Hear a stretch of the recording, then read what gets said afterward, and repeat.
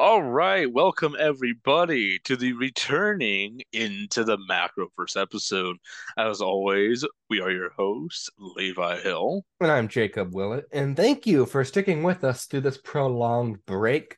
We had a bit of a busy fall, some stuff we were working on in the background, and trying not to fall behind on all those oh so important academics.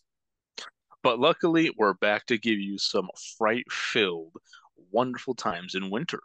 Yeah, and instead of hitting those books, we are focusing on the adaptations. And for today's episode, we are focusing on Stephen King's film adaptation of his novella In the Tall Grass. Now, keep in mind that working on him with this was his son, Joe Hill.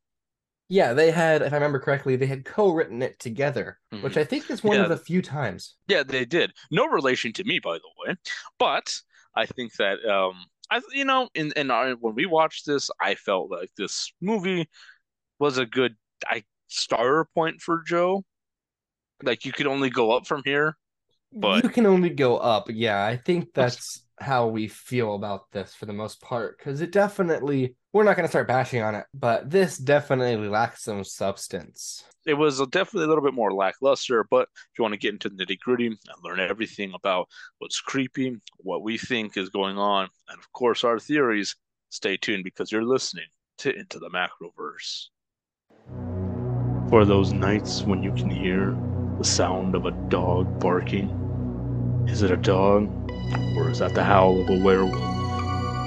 When you hear a clown laughing at you or the roar of a 1950s engine coming at you full speed, join us as we go into the Macroverse.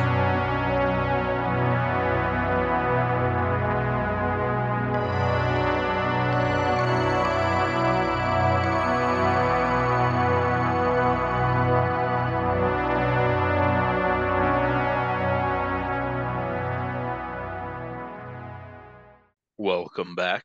And you're listening to Into the Macroverse, the in-depth look at the Stephen King film adaptations where your hosts, Jacob Willett and Levi Hill, break it down. And, like we said in introduction, we're going to be focusing on Into the Tall Grass this week. Yeah, it surprisingly felt very, very similar to what we've already seen before.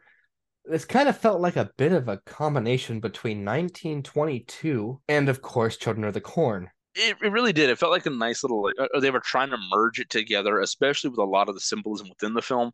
But ultimately, it just fell short for me in a lot of areas. That was all it really had going for it. And while I'm not one to talk about the ratings, I think in terms of Stephen King adaptations, this is one of the lowest rated on the Rotten Tomatoes score with about 36%. Which, a lot of people do criticize a lot of his movies, but even for, a Stephen King adaptation, this was pretty low. It Now, was. I think we should really get into the plot of this novella flick. Yeah, so it really is a pretty straightforward plot. A brother and a sister enter a field of tall grass to rescue a boy, but they soon realize that they cannot escape and something evil lurks within the grass. And so, as they are driving through Kansas, which we figured out after struggling to figure out which Kiowa County we were talking about here, but they're going on their way from which state did they start off in again? At least another 1,500 miles away from where they were in Yeah. the movie.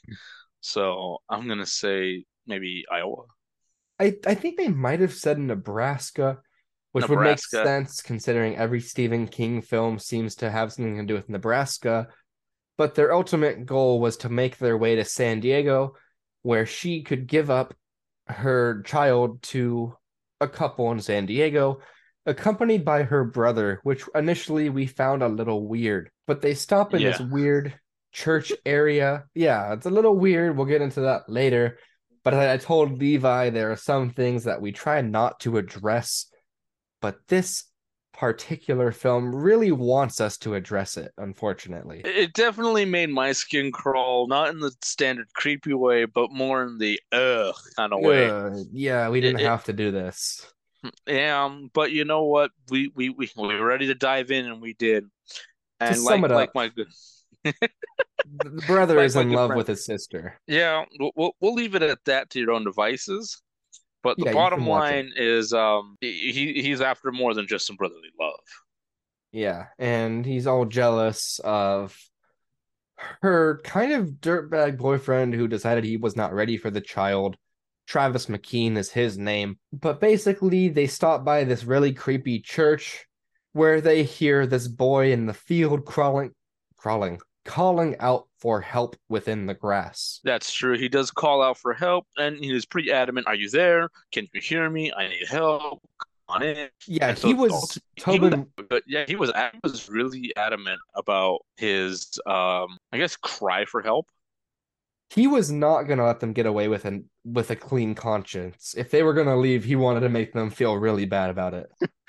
And so ultimately, Cal, our wonderful brother, goes in and decides that he's going to take the first step, which I think was kind of funny because he's like Captain Cal to the rescue. If you didn't know, Superman's name is Kal-El, first starting with Cal. But he goes into the grass first and soon follows his sister, Becky. Yes. And it's very I don't know. Personally, if I heard something screaming in the grass, I don't think I would make much of an effort to go in. And they're calling out for him, but every time they try to call out for Tobin, Tobin is now suddenly in a different area. And with headphones on in this film, you can experience that what's the word when the audio circles around your head.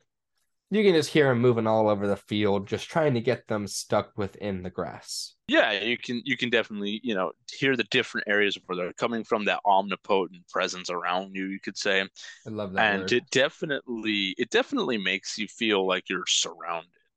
And it seems that as they go further into the grass, they're easily separated. And from there begins the chaos of not knowing where they're going, as every twist and turn just leads them further and further apart, regardless of them following voices. Yeah, it kind of heads in a bit of a Blair Witch Project direction, but in a way that's a little bit more funny and kind of sad to watch rather than the terrifying experience that is Blair Witch. And then on top of it, what I thought was interesting was that if it almost felt like the grass itself was its own sentient being, with Oh especially yes. how there was a scene because they're clearly looking for each other. They decide, you know what? Instead of following voices, we're going to jump up and raise our arms. And as they do so, they see each other and they do it again. And suddenly they're way further apart than they were, what, 2 seconds ago? Yeah, the way that they play with time and space is really it's pretty hallucinatory. It really throws you off of your own spatial awareness. And that's one of the few things they did good in this film. They do not want you to know what is happening. They want you to be just as confused as the people stuck inside of this supposed time portal.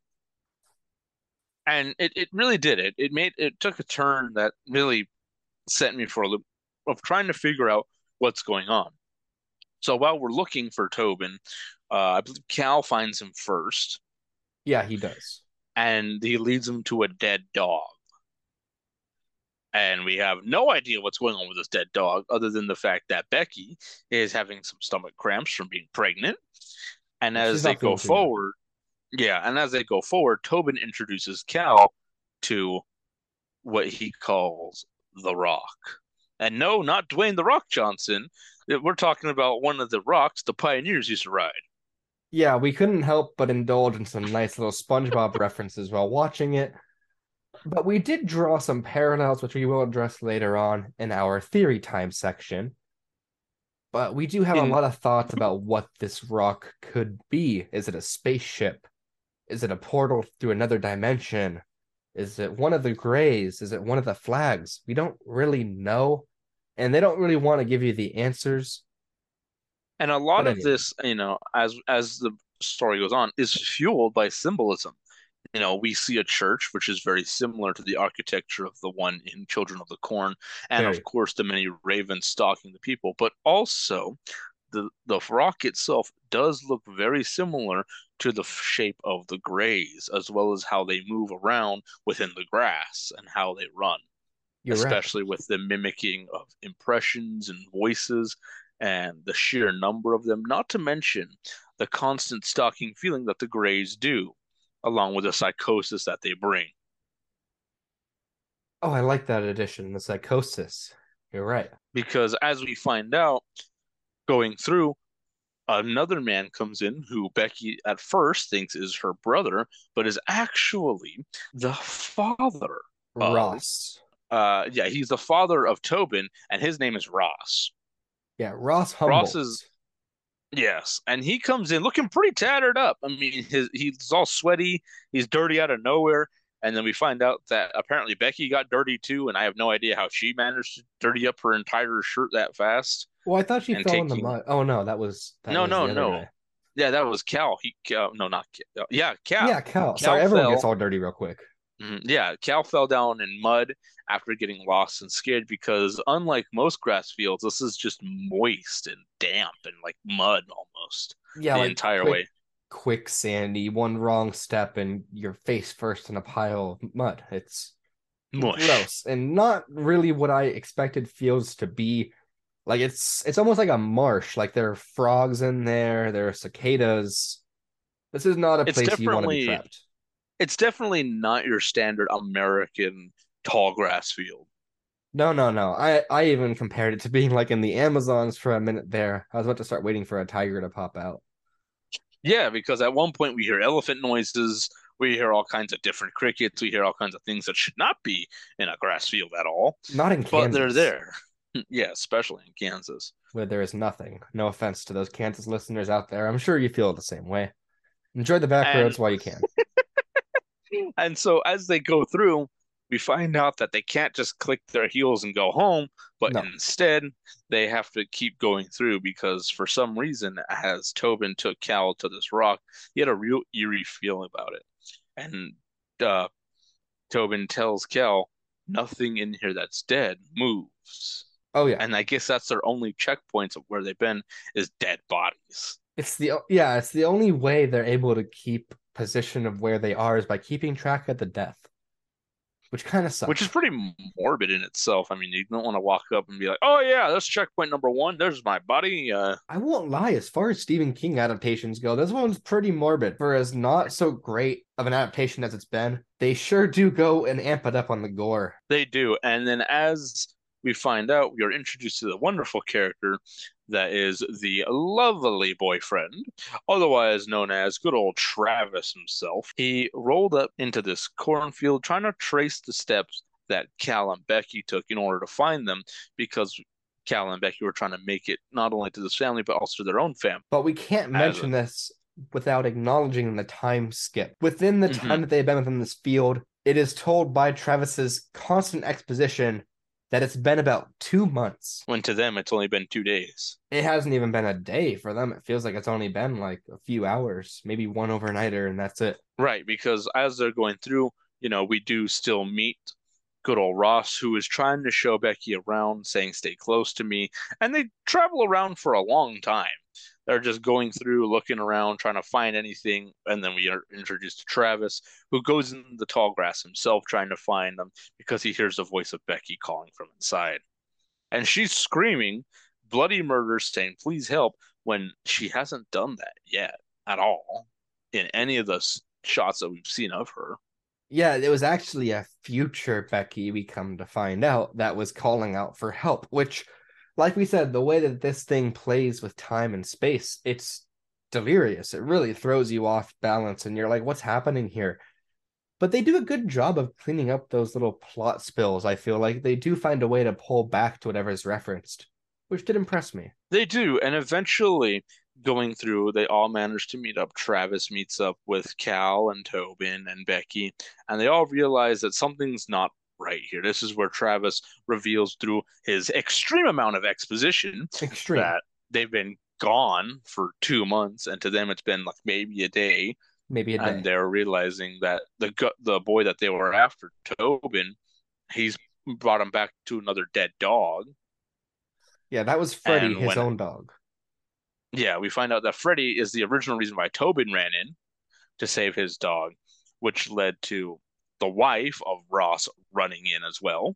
And that is good old Natalie, who then caused, because of her running in, leads Ross to run in. And so here's where we learn they have a brand idea Let's put Tobin on one of our shoulders and find out where the church is and head in that direction. And it almost works. Like it was designed to work and they see where the church is. But the next thing you know, they are at, I don't think I'm skipping too far forward ahead, but they're walking towards a bowling alley. No. You went a little too far. My And bad. because you might be wondering what happened to Ross because he was with Becky. Well, she made a wrong turn, got sidetracked, and managed to end up there. But we find out it's not the same Becky, as this new Becky is much more clean, much more not dirty, and Cal is still looking fresh himself. So, as they go through, eventually they all make it back to the rock and they find the Cal again and I'm sorry, not Cal. They find Ross again and they make it back to the rock because he says he knows a way out that he's seen. So that all together they go through and that's where we're introduced to beautiful Natalie, who begins to scream bloody murder to stay away from her because for some reason she's horrified of Ross, who's done nothing up until this point. Well, she has a vision, right? I swear she had a vision. Well, she looked a whole lot more beaten up, and that was, I believe that was Becky who had a vision, but it was a very obscure vision, a lot of grass It was, screaming and people wearing grass faces. yeah, so that is one of the other primary characters we see a lot of. It's like scarecrows, but their entire face is just grass. I think it's easier to refer to them as the grass face. I guess that works, yeah. Just little like stick figures with little patches of like a Christmas wreath worth of grass on their face. Yeah, it doesn't look very comfy, but headwear these days. But it is a really cool creature design and something I kind of wish we had seen a little bit more of throughout this adaptation. That's true because they only get like what, maybe 5, 6 minutes of screen time.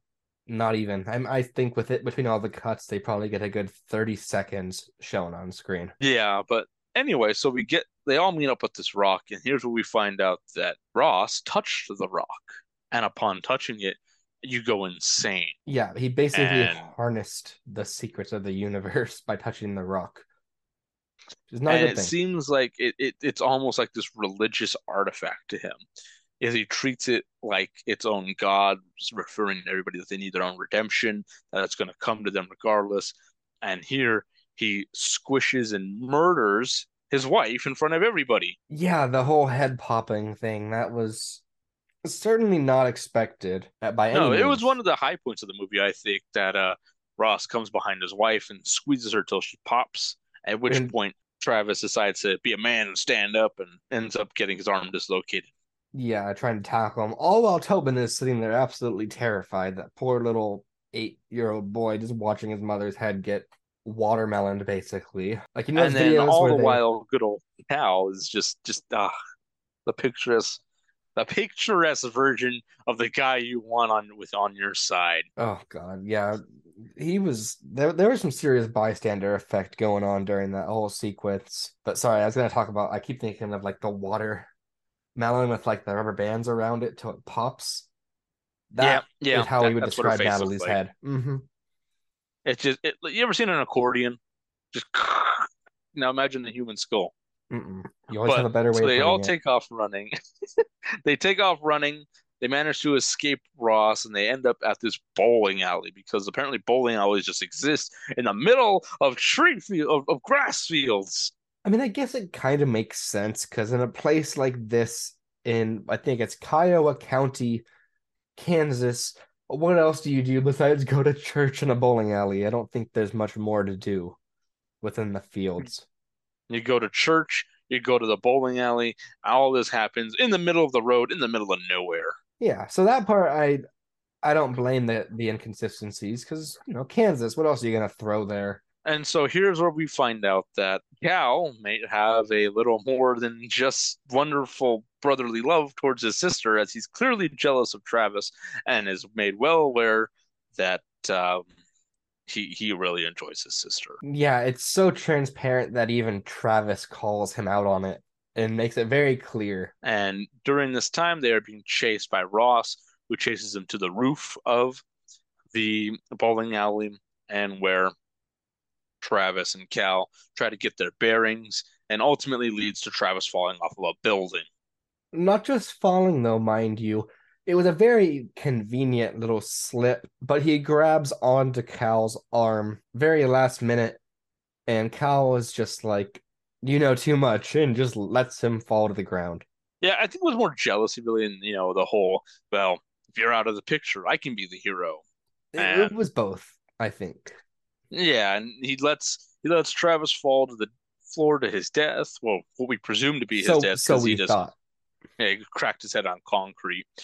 And they escape Ross, who managed to come through a hole in the building ceiling without any real way to climb it, just manages to crawl through, and then We don't they question go it. through. Yep, they go through where they came from And they and just go back stairs. down. Yeah. Yep, He goes up, and they then go they just down. go back into the cornfield.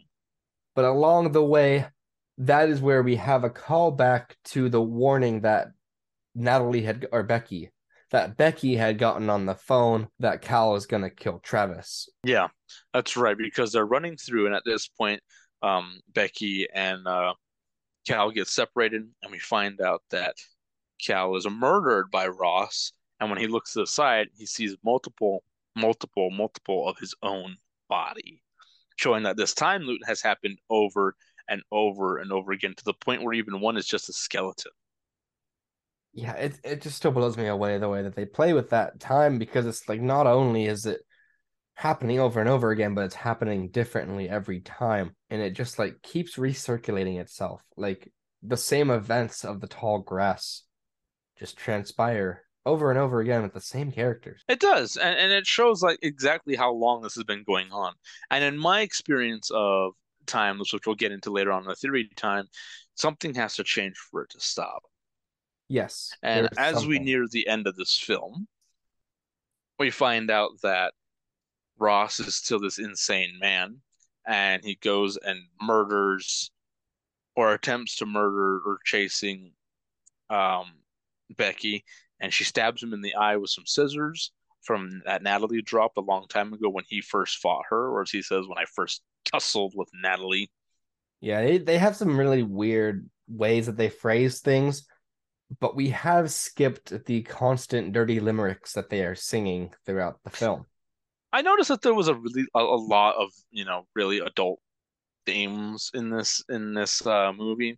And we generally do like to stay clean here on the Macroverse. That way we can have it with all audiences. We definitely got to say if you're gonna watch this movie, be prepared to have if you have younger viewers watching, I'd say skip this one purely because of the amount of dirty limericks and references they make constantly.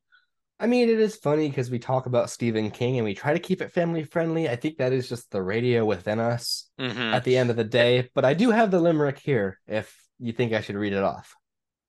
I think it's better to let the audiences discover for themselves the kind of limericks that these people come up with in apparently Kansas is what they say. That's fair. But So then at the same time, we do assume that most of our audience listening at this point has seen the film.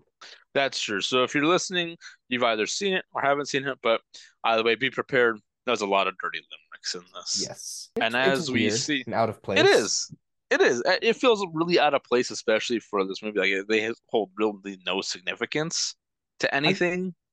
I kind of want to blame Joe Hill because I feel like this is like one of those things where they would have thought about Stephen King and Joe Hill would have been like, I want a dirty limerick. And Stephen King is like, no, only 3 chapter long orgies. That's all we're allowing here. We're not allowed to have dirty limericks. I am, of course, referencing the It book. And I said 3 chapter, but I think it's more like 3 something pages. Yeah, it's something like that. There's a three involved in there, and it's mm, eh. Yeah, I don't know. That's why it felt so off-putting to see such a sly but also still dirty limerick being told throughout this because it didn't really add anything in my opinion. It didn't really add anything to the film besides more of a what is this? Yeah, there was no substance to it, without no need for it. Yeah, it just felt like they wanted to add a few more lines. But we find out that she has her baby as she's screaming, and these tree people, the grass faces as we call them, lift her up and take her back to the rock. And she has starts going into labor as a hole opens up in the ground. She looks in and finds bodies and masses of just these babies that apparently she's had over time and time again. Yeah, it's actually really terrifying because there were a lot, and they were still alive. They were still moving down there, What creeped me out the most was that they ranged in age. Some of them were newborns to some looking like pre-adolescent. which makes you like question how many years in some of these variations of their lives were they stuck in there. Exactly, or just how many times this has gone through and how long this time loop has stayed. Exactly, because I don't know how you'd survive in a field like that. Like you're not gonna want to eat dirty crows. So at the end, she passes out from seeing that, has her baby, which is then fed to her by who she thinks is Cal, but turns out to be Ross. Yeah, he feeds her his no, she feeds her baby piece by piece, saying it's pieces of grass. And she's like, delicious, thank you, chef. And it's kind of Master terrible. Chef And America. it's another one of those things where I'm like, what is going on in their heads? Like, why did we decide that we were gonna get to the point that we're just eating babies? So from here, we see that Ross is then attacked by Travis once more Yeah. and is ultimately killed by taking a key to the eye from good old Becky, and she proceeds to die. And as they murder good old Ross, and Travis decides he wants to touch the rock to figure out how to get out finally, because he's sick of this time loop they're in, touches the rock, gains knowledge, and then takes Cal. Oh, I'm sorry, not Cal. He We takes the son. we skipped Cal's death though. No, no, I said that Ross killed him.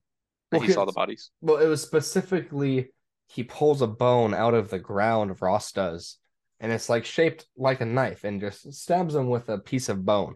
No, no, he stabbed Travis with that one when they were fighting. Wait. Oh my God, sorry, I'm all over the place. It's an all over the place movie. I don't blame you. It was too much. But I couldn't keep up but with it. so he finds out where to go and just grabs he grabs Tobin at one point and just kind of swings him around, and then Tobin ends up in the church Yep. saying that, and Travis's last words was, "You need to get out of here, but I can't."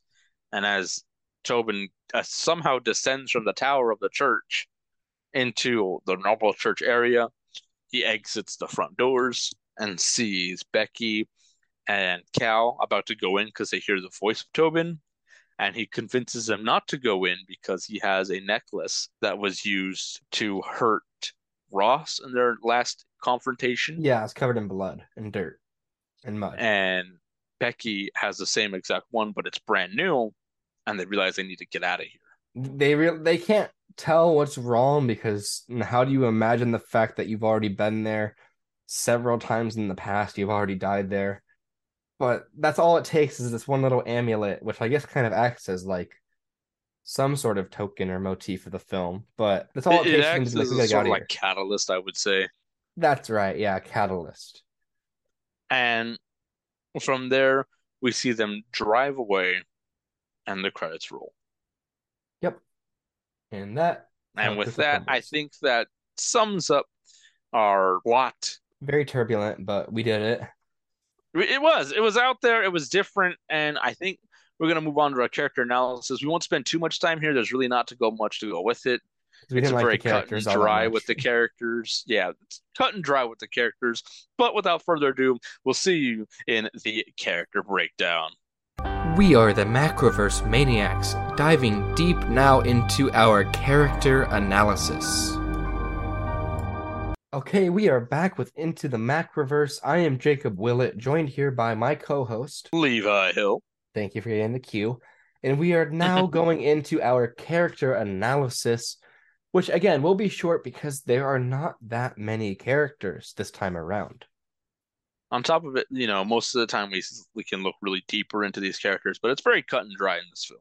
It is, yeah, they don't really have all that much substance to them. But let's start with our main two, Cal and Becky. Oh boy. Let's talk about Cal first. Cal, he immediately came off as a nerd creep, one of those I guess you could say a neckbeard if you would, nice guy status. I said Harold-esque, similar to the Harold from The Stand. Very much so. He's very like the guy who wants to be macho but isn't and does not get the girl. I think the terminology our audience would probably resonate the most with would just be flat out saying he's a bit of an incel. Yeah, without a doubt. And with him, I guess he's more obsessed with his sister as his driving focus for the film. Yeah, which is again very uncomfortable and not at all something I was grateful to see on screen. Like just, but it really made you look forward to his downfall at the very least. Yeah, he's at the end, you can really say that he's a very slimy, sly character. Yeah. Like the whole reason he even went into the field to go and try to save Tobin was honestly just to look good and noble to his sister Becky. And not in the good old, hey, I'm a good big brother way. No. And I But don't this leads us to Becky herself. yeah, well first of all, do we know was Becky in on this? Like did she know that her brother was this way? I feel like when we look at Becky, who, is that broken-hearted girl that comes from, recently breaking up with her boyfriend, I think because she's pregnant, we can definitely tell that I don't think she was in on it, but she felt really uncomfortable with it. Yeah, because when she goes and she has her morning sickness on the road and she throws up, the way he was like rubbing her, I didn't even I would have thought that they were like husband and wife, and I didn't like that. And you could tell Becky didn't really like it either. Yeah, at first they give off the impression up until the point Cal says our parents, and I was like, wait a minute, hold on a minute right there. Exactly. And And we see that and it's very uncomfortable and we can tell that, she does care for her brother, as any good sibling would, and she's definitely not reciprocating those feelings, but I think that she's just kind of indulging the idea of just trying to make it seem like he's being a good brother and ignore it. I mean, if anything, it's more that she just needs the support, Yeah. Like Becky's going through a lot right now. And Becky, as complicated as she may be as a single mother or soon to be single mother, and the trials that she's going to face soon, Yeah. knowing this and knowing where she's going with this, it's a lot on her plate, and I can see where she wants, just someone there, Yeah, I mean, she would not have wanted to do that road trip all by herself. especially not with morning sickness and everything else that comes along with a pregnancy. No, that's too much time behind the wheel. Let's be real. And Tobin next. So we're introduced to Tobin just basically screaming and crying out for help. yeah, and I guess the best way to describe Tobin is crying, Yeah, crying he's and he's just screaming. he's just really traumatized and unhappy, and clearly a child that has seen way too much. He's definitely someone who I'd say he's like the one that the how would you say that in distress constantly. Yeah, I mean, yeah, Is obviously his dad's insane. Yeah, and there's really nothing too special about him aside from the fact that at first he seems really creepy, and then we just forget about that version of him and move on to the next. Because he said some really omniscient things. Like he like predicted Travis's death and predicted that Travis was even coming to begin with. He did, and he also touched the rock in the beginning as Yes. well. And then from there, that entire little plot is just thrown out the window, and we get regular Tobin, who's just a traumatized boy trying to live. Yeah, I don't know what that shift was because I kind of was assuming it was going to be another one of those situations similar to Children of the Corn where he's in on it and he's helping his family with their horrible murder plot. But then you realize he's not, or maybe they realized halfway through writing the script that, hey, we've already done this before. We can't do this again. Make the kid good. Make the kid good. And that leads us to Cal. I'm sorry, not Yeah. Cal, Ross, Ross. who is the husband of Natalie and father to Tobin, who ultimately I think he's the most complex of all the characters. But don't forget that realty's his game. He will not let you forget it. No, throughout the movie he said that what, six, seven, eight times? He said it way more times than he needed to, but basically the core of his personality was that he's a businessman and a realtor, and he didn't even really feel too bothered with his kid wanting to go into the field to begin with. He was like, I'm on the phone, I'm busy, I've got important money related things to talk about here. Realty is his game. Yeah, so he definitely is a little slimy even to begin with in the beginning of the film. You get that impression that he's not that great of a person just right off the bat, but He's then you really see not. the He work. definitely puts work before family. Oh yeah. And then, as he's going into the cornfield, why can't you just be a mother and just watch your son for once? As he's Yeah, complaining.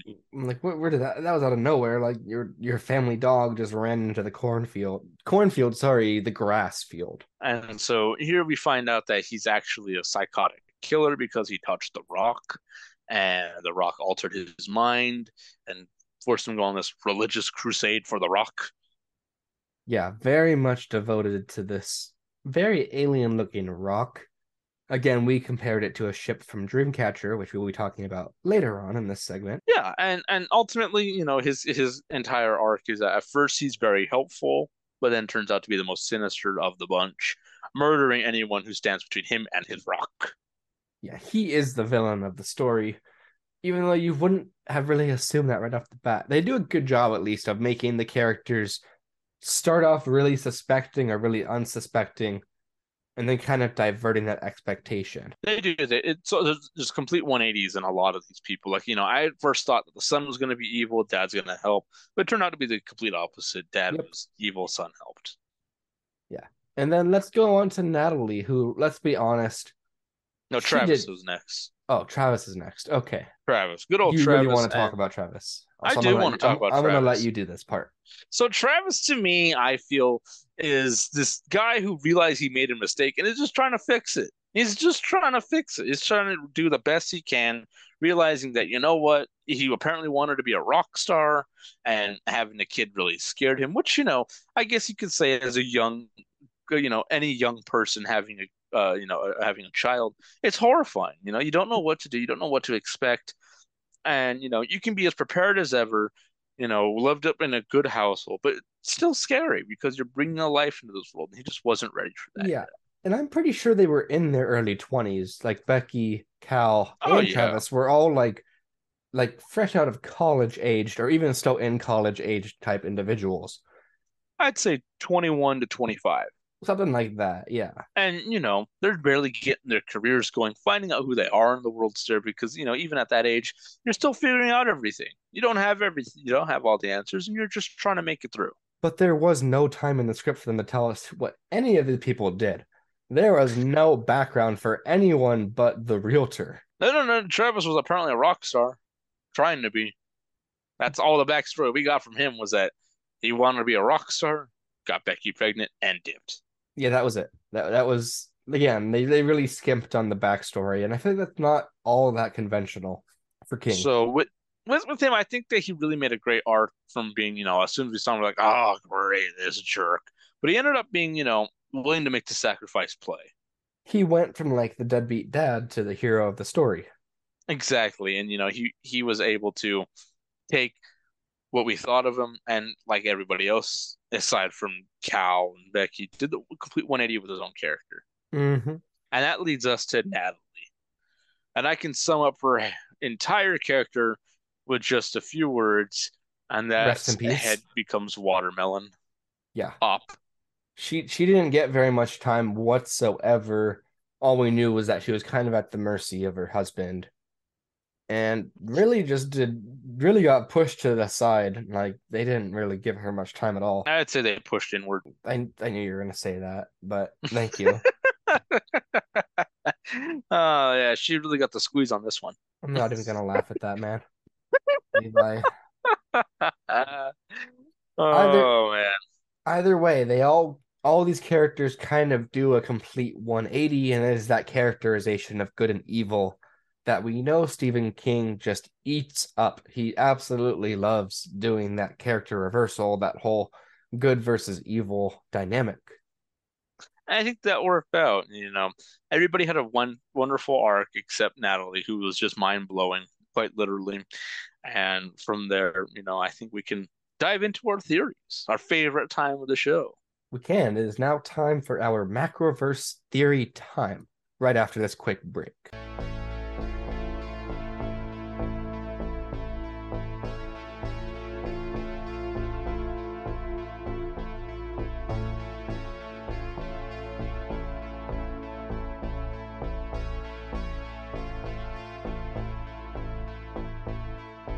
we've talked plot, we've discussed the characters, and by this point, you know how we feel about the Stephen King adaptation. Now it's time for our favorite part of the Into the Macroverse episode, where we bring up our theories and beliefs about how everything happening within this universe is a part of something bigger. That is right, folks. It's Macroverse Theory time. Okay, we are back with Into the Macroverse. I, of course, am one of your co-hosts, Jacob Willett, joined here by my co-host, Levi Hill. Thank you for getting the queue again. We're getting good at that. We are getting our footing back. We took, like I said, a long 2-month hiatus from any recording, any uploading, and for all of you that have been sticking with us, thank you for pushing through this break. At the current moment of recording, it is December 21st. It's been a bit. We've been a bit busy, but we're here with our winter weirdness for Into the Macroverse. Yes, we are. And we want to go. That. I do like that. Keep doing that.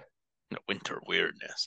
Winter weirdness. And I think, we did mention this earlier in the show, the strange correlation of the ravens that we're seeing all throughout the film. Yeah, there are a lot of ravens.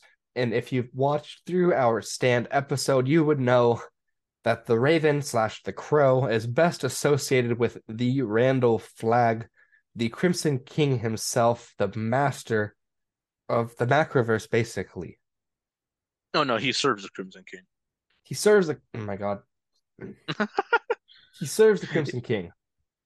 But he's definitely lieutenant to the Crimson King himself, much like Pennywise is to the Crimson King as well. Yes, the Crimson definitely King, underlings, right-hand mans, if you would. Many right-hand men, very much so. And what got me about this was the constant use of the Raven's Eye, and of course, someone watching through the tall grass. Now, it can be assumed that it was Ross in his, I guess, corrupted form, but it didn't seem like Ross's eye to me. It was very, much more wrinkled, much more, a little pronounced more. A lot of the facial structures didn't match up. And we haven't seen before that Randall does like to hide behind rows of corn and other various things and take a standing by to tall watch. Things. Yeah. Yeah. And that's where you get that like introspection, like looking in, pushing out, and you see him looking through. You can sense Randall Flagg looking through those dead crow's eyes, and you can understand that he probably has a very pivotal role in how these characters are progressing through the story. Like he does. I he think has an influence because he is one of the few beings of the Macroverse that we know has the power to basically do mind control. And we can best compare that to what we haven't covered yet, the Shine from The Shining, that telepathy, that ability to peer into someone else's mind. Alter reality. Yes. And I think that this is a big part because, as we notice, it seems like the tall grass itself, the field, is constantly and ever changing. It's always moving around. And I feel like that's also because of his influence of being able to mess with reality in a way and make people see things that they haven't seen before, think that are seen that are happening on, but they aren't. There's one scene in particular I think of where all of a sudden the tall rows of grass just freeze. They just completely stop in one fluid motion. Because throughout the entire film, the grass is constantly flowing and moving around and has a mind of its own. And then there's one pivotal scene, I can't remember exactly the context behind this particular moment, but it's towards the end where the grass just stops moving. It's during the pivotal fight scene. You're right. With Travis and Ross, yeah, and during their fight, it stops. Almost as if it's watching itself with anticipation. Exactly. And they were fighting near the rock, which leads me into the second theory of ours that we had, the Greys themselves. Yes, we couldn't help but compare this rock to the burning piece of probably a ship that you see in the beginning of Dreamcatcher. It looks very similar, has a similar shape and style to the ships that are shown in Dreamcatcher and what goes on within them, as well as the sheer amount of numbers and of course the fear building up within them, much as we've seen the Greys do before. And for me, as soon as they touched the rock, they were instantly corrupted, much like how the Greys instantly corrupted and knew everything about a person and what would happen when they take over a body. Exactly. It's very similar to that. And that's why we run so hard with this, because in the original Dreamcatchers episode that we made back in April of 2022, when we first started this series, Hmm. Yeah. we speculated that this ship or whatever it was could have also just been a portal from one universe into another, the way that the Greys or the Randall Flagg himself can find their way from the higher universe onto Earth. It can, and I think that it played a really big factor here because it seemed to have that numbers game entirely. And throughout the entire film, we see shots of the grass moving, and to me, it felt like a lot of the Greys were within the grass, altering, feeding off of the fear, and just going through with their ultimate plan of causing this to happen, and the time loop itself.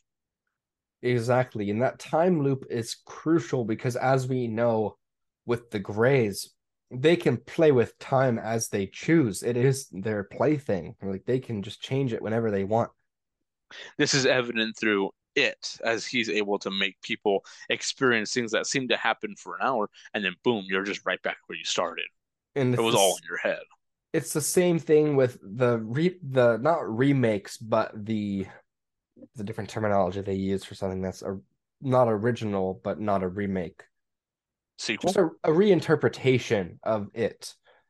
Hmm. In chapter one, the 2017 It, there's the house, and he goes into the house, and it looks like it's present day. It looks like a present day home, if I'm not mistaken. Yep. And to me, I think that's really interesting how they're able to mess with time. And the field itself could be, as we've seen before, as they have landed in open fields and places where it's very rural, it could be a nesting ground for them or a landing site. It could be like a breeding spot, landing site, portal different universe. There are a lot of different ways we can interpret what this rock or this ship, whatever it really is. And that leads me to our final theory, and that being, of course, the influence of the Wendigo that we've seen in Pet Cemetery. The reason this brings me to this is because I personally think, with the way that the grass faces looked and how their faces were arranged, it Mm-hmm. seemed very similar to the bunny masks and different symbolisms used in Pet Cemetery, as well as the Native American symbols that were supposedly carved out onto the rock, and also the corruption of a soul, an innocent soul, when coming in contact with this artifact, instantly did what happened in the Wendigo's land of taking that person, in this case, Ross, who was kind-hearted, courageous, someone who really wanted to help, turned it around and made him into someone who was vengeful, angry, and wanting the death of others. Yeah, and you're very right with that idea that those all those dead bodies in this field could have very much been turned into these grass creatures, this army. And to me, I thinking, all right, so we see these grass things, and a lot of people saying, once you die, you become one with the grass. And it seems to me that I'm thinking maybe the Wendigo has its influence here because we see the emergence of these things living again and again and And again, again, and the grass people, the grass faces, and of course, the bodies of the babies yes, oh, exactly. who, as we know, a baby calls out to its mother. It wants love. But these babies instead wanted death and sacrifice. Fuck, I'm my type of baby. So that's what leads me to believe that perhaps the Wendigo could be part of this. It's a great theory, and I like to see where you can continue to run with that because I feel like as we choose these very random films to cover, because we don't really have a structure to how we choose these adaptations, it never feels right. But we're always able to find these new conclusions to things that we already thought in the past were concluded. Yeah, and for example, it's been a while since we've seen the return of the Wendigo in a lot of the Macroverse. From the time of the stand, we've really focused on the idea that Flag is behind a lot. And in this film in particular, though we see a lot of symbolism with Flag, I feel as though because of the calling cards of Native Americans and how ravens do play a lot in Native American culture and are known to be tricksters, known to be the pranksters in our folklore and culture, Hmm. we see that they also can be seen to trick people. And what goes on within the tall grass, constant mind tricks.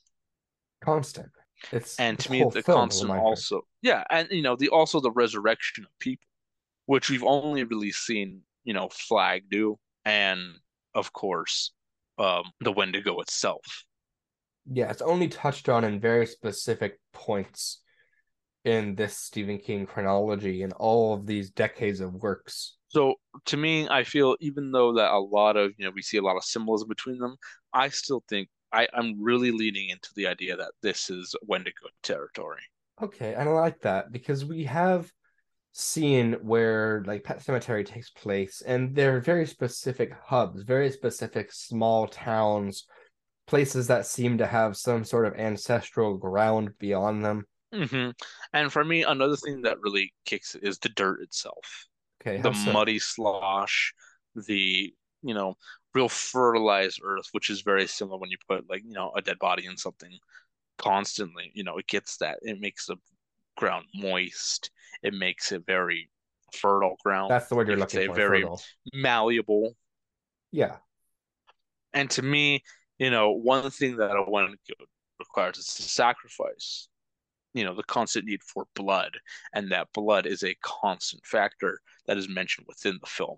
you're right. And I feel like though he may not, it doesn't look like the idea of dead ground, which is commonly associated with a Wendigo, the idea that the dead ground, bad land. To me, I feel as though it's interpreted in a different way in this film, and the dead ground being the malleable soil because of the dead bodies. I really like the way you're going with this, and I guess we're gonna have to figure out which film of the next few adaptations we're gonna cover will go beyond that. Which one will have that Wendigo presence that we're trying to prove? hmm Because every time we continue through these adaptations, we find more to support previous claims we made months ago. hmm And though we did say that the Wendigo and the Greys might be in cahoots with one another, I think that maybe it could also be possible that all three play a factor in this tall grass Yeah, maybe because we evil see the works. symbolism of Flag, we see the calling cards of the Greys, and of course, we see the effects of the Wendigo.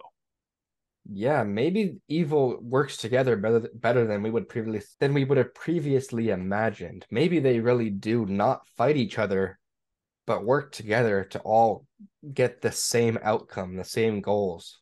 I think so, and I think this is a good place to leave everybody with this thought in mind. There was a line said by Ross, and that line was, "This is the center. This is the middle of everything, of the universe." And That that line makes did me stick think, with me. if this is the middle of the universe, within the macroverse, if this is what this guy is talking about, why wouldn't they want to work together and put their differences aside to Exactly. control the center? And that kind of brings some validity to our statement that, again, that there are certain places throughout the Stephen King universe where there really is a center of it all. There's a spot where everything kind of cohabitates and works together. Because we do see some territory seems to be charted by Randall Flagg. Some territory seems to be owned by the Greys. And some territory is strictly for the Wendigos. But hmm this is the first time we've seen all of these factors together. And to me, I think because of the statement that this could be a epicenter, I don't see a reason why they wouldn't want to sit down and play victims. And ultimately, because of the time, they will have that endless loop, which was ultimately broken. And if you're a fan of time travel like myself, the only way to stop a time loop is to correct the order and do it right. And that's what Tobin did. He did it right and managed to break the chain, which of course would mess with all three's power. Exactly. But at the end of the day, it makes me wonder, is there more places that these forces can work together? Is there more to the Wendigo than we previously thought before? And this is definitely a question that will be answered as we continue through the Macroverse. So, for myself and for all the listeners out there, I want to say keep questioning, keep wondering, and never trust what seems to be. I remember our phrase in the beginning was just keep asking questions. Always, always ask questions. Stay curious. Never accept things at face value. Because that's what we do here. We don't accept it at face value. We just keep pushing beyond what we already speculated and make something new out of it. And for as not as great of a film adaptation as this has been, Macroverse wise, it's rich. It has a lot to it in terms of the Macroverse. Much like the ground, it's very fertile. So hopefully we'll see more of the Wendigo, and hopefully some more questions will be answered.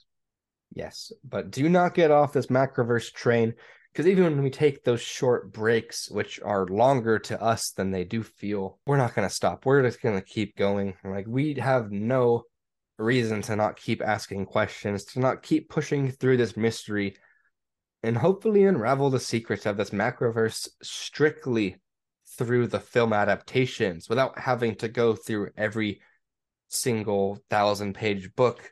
How much of this story can be pieced together solely through the films of Stephen King? So stay tuned as we work our way through this winter weirdness.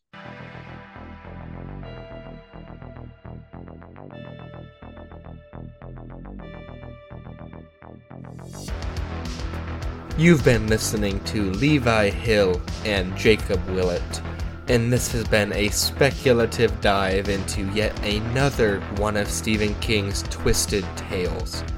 So don't trust that sound you hear.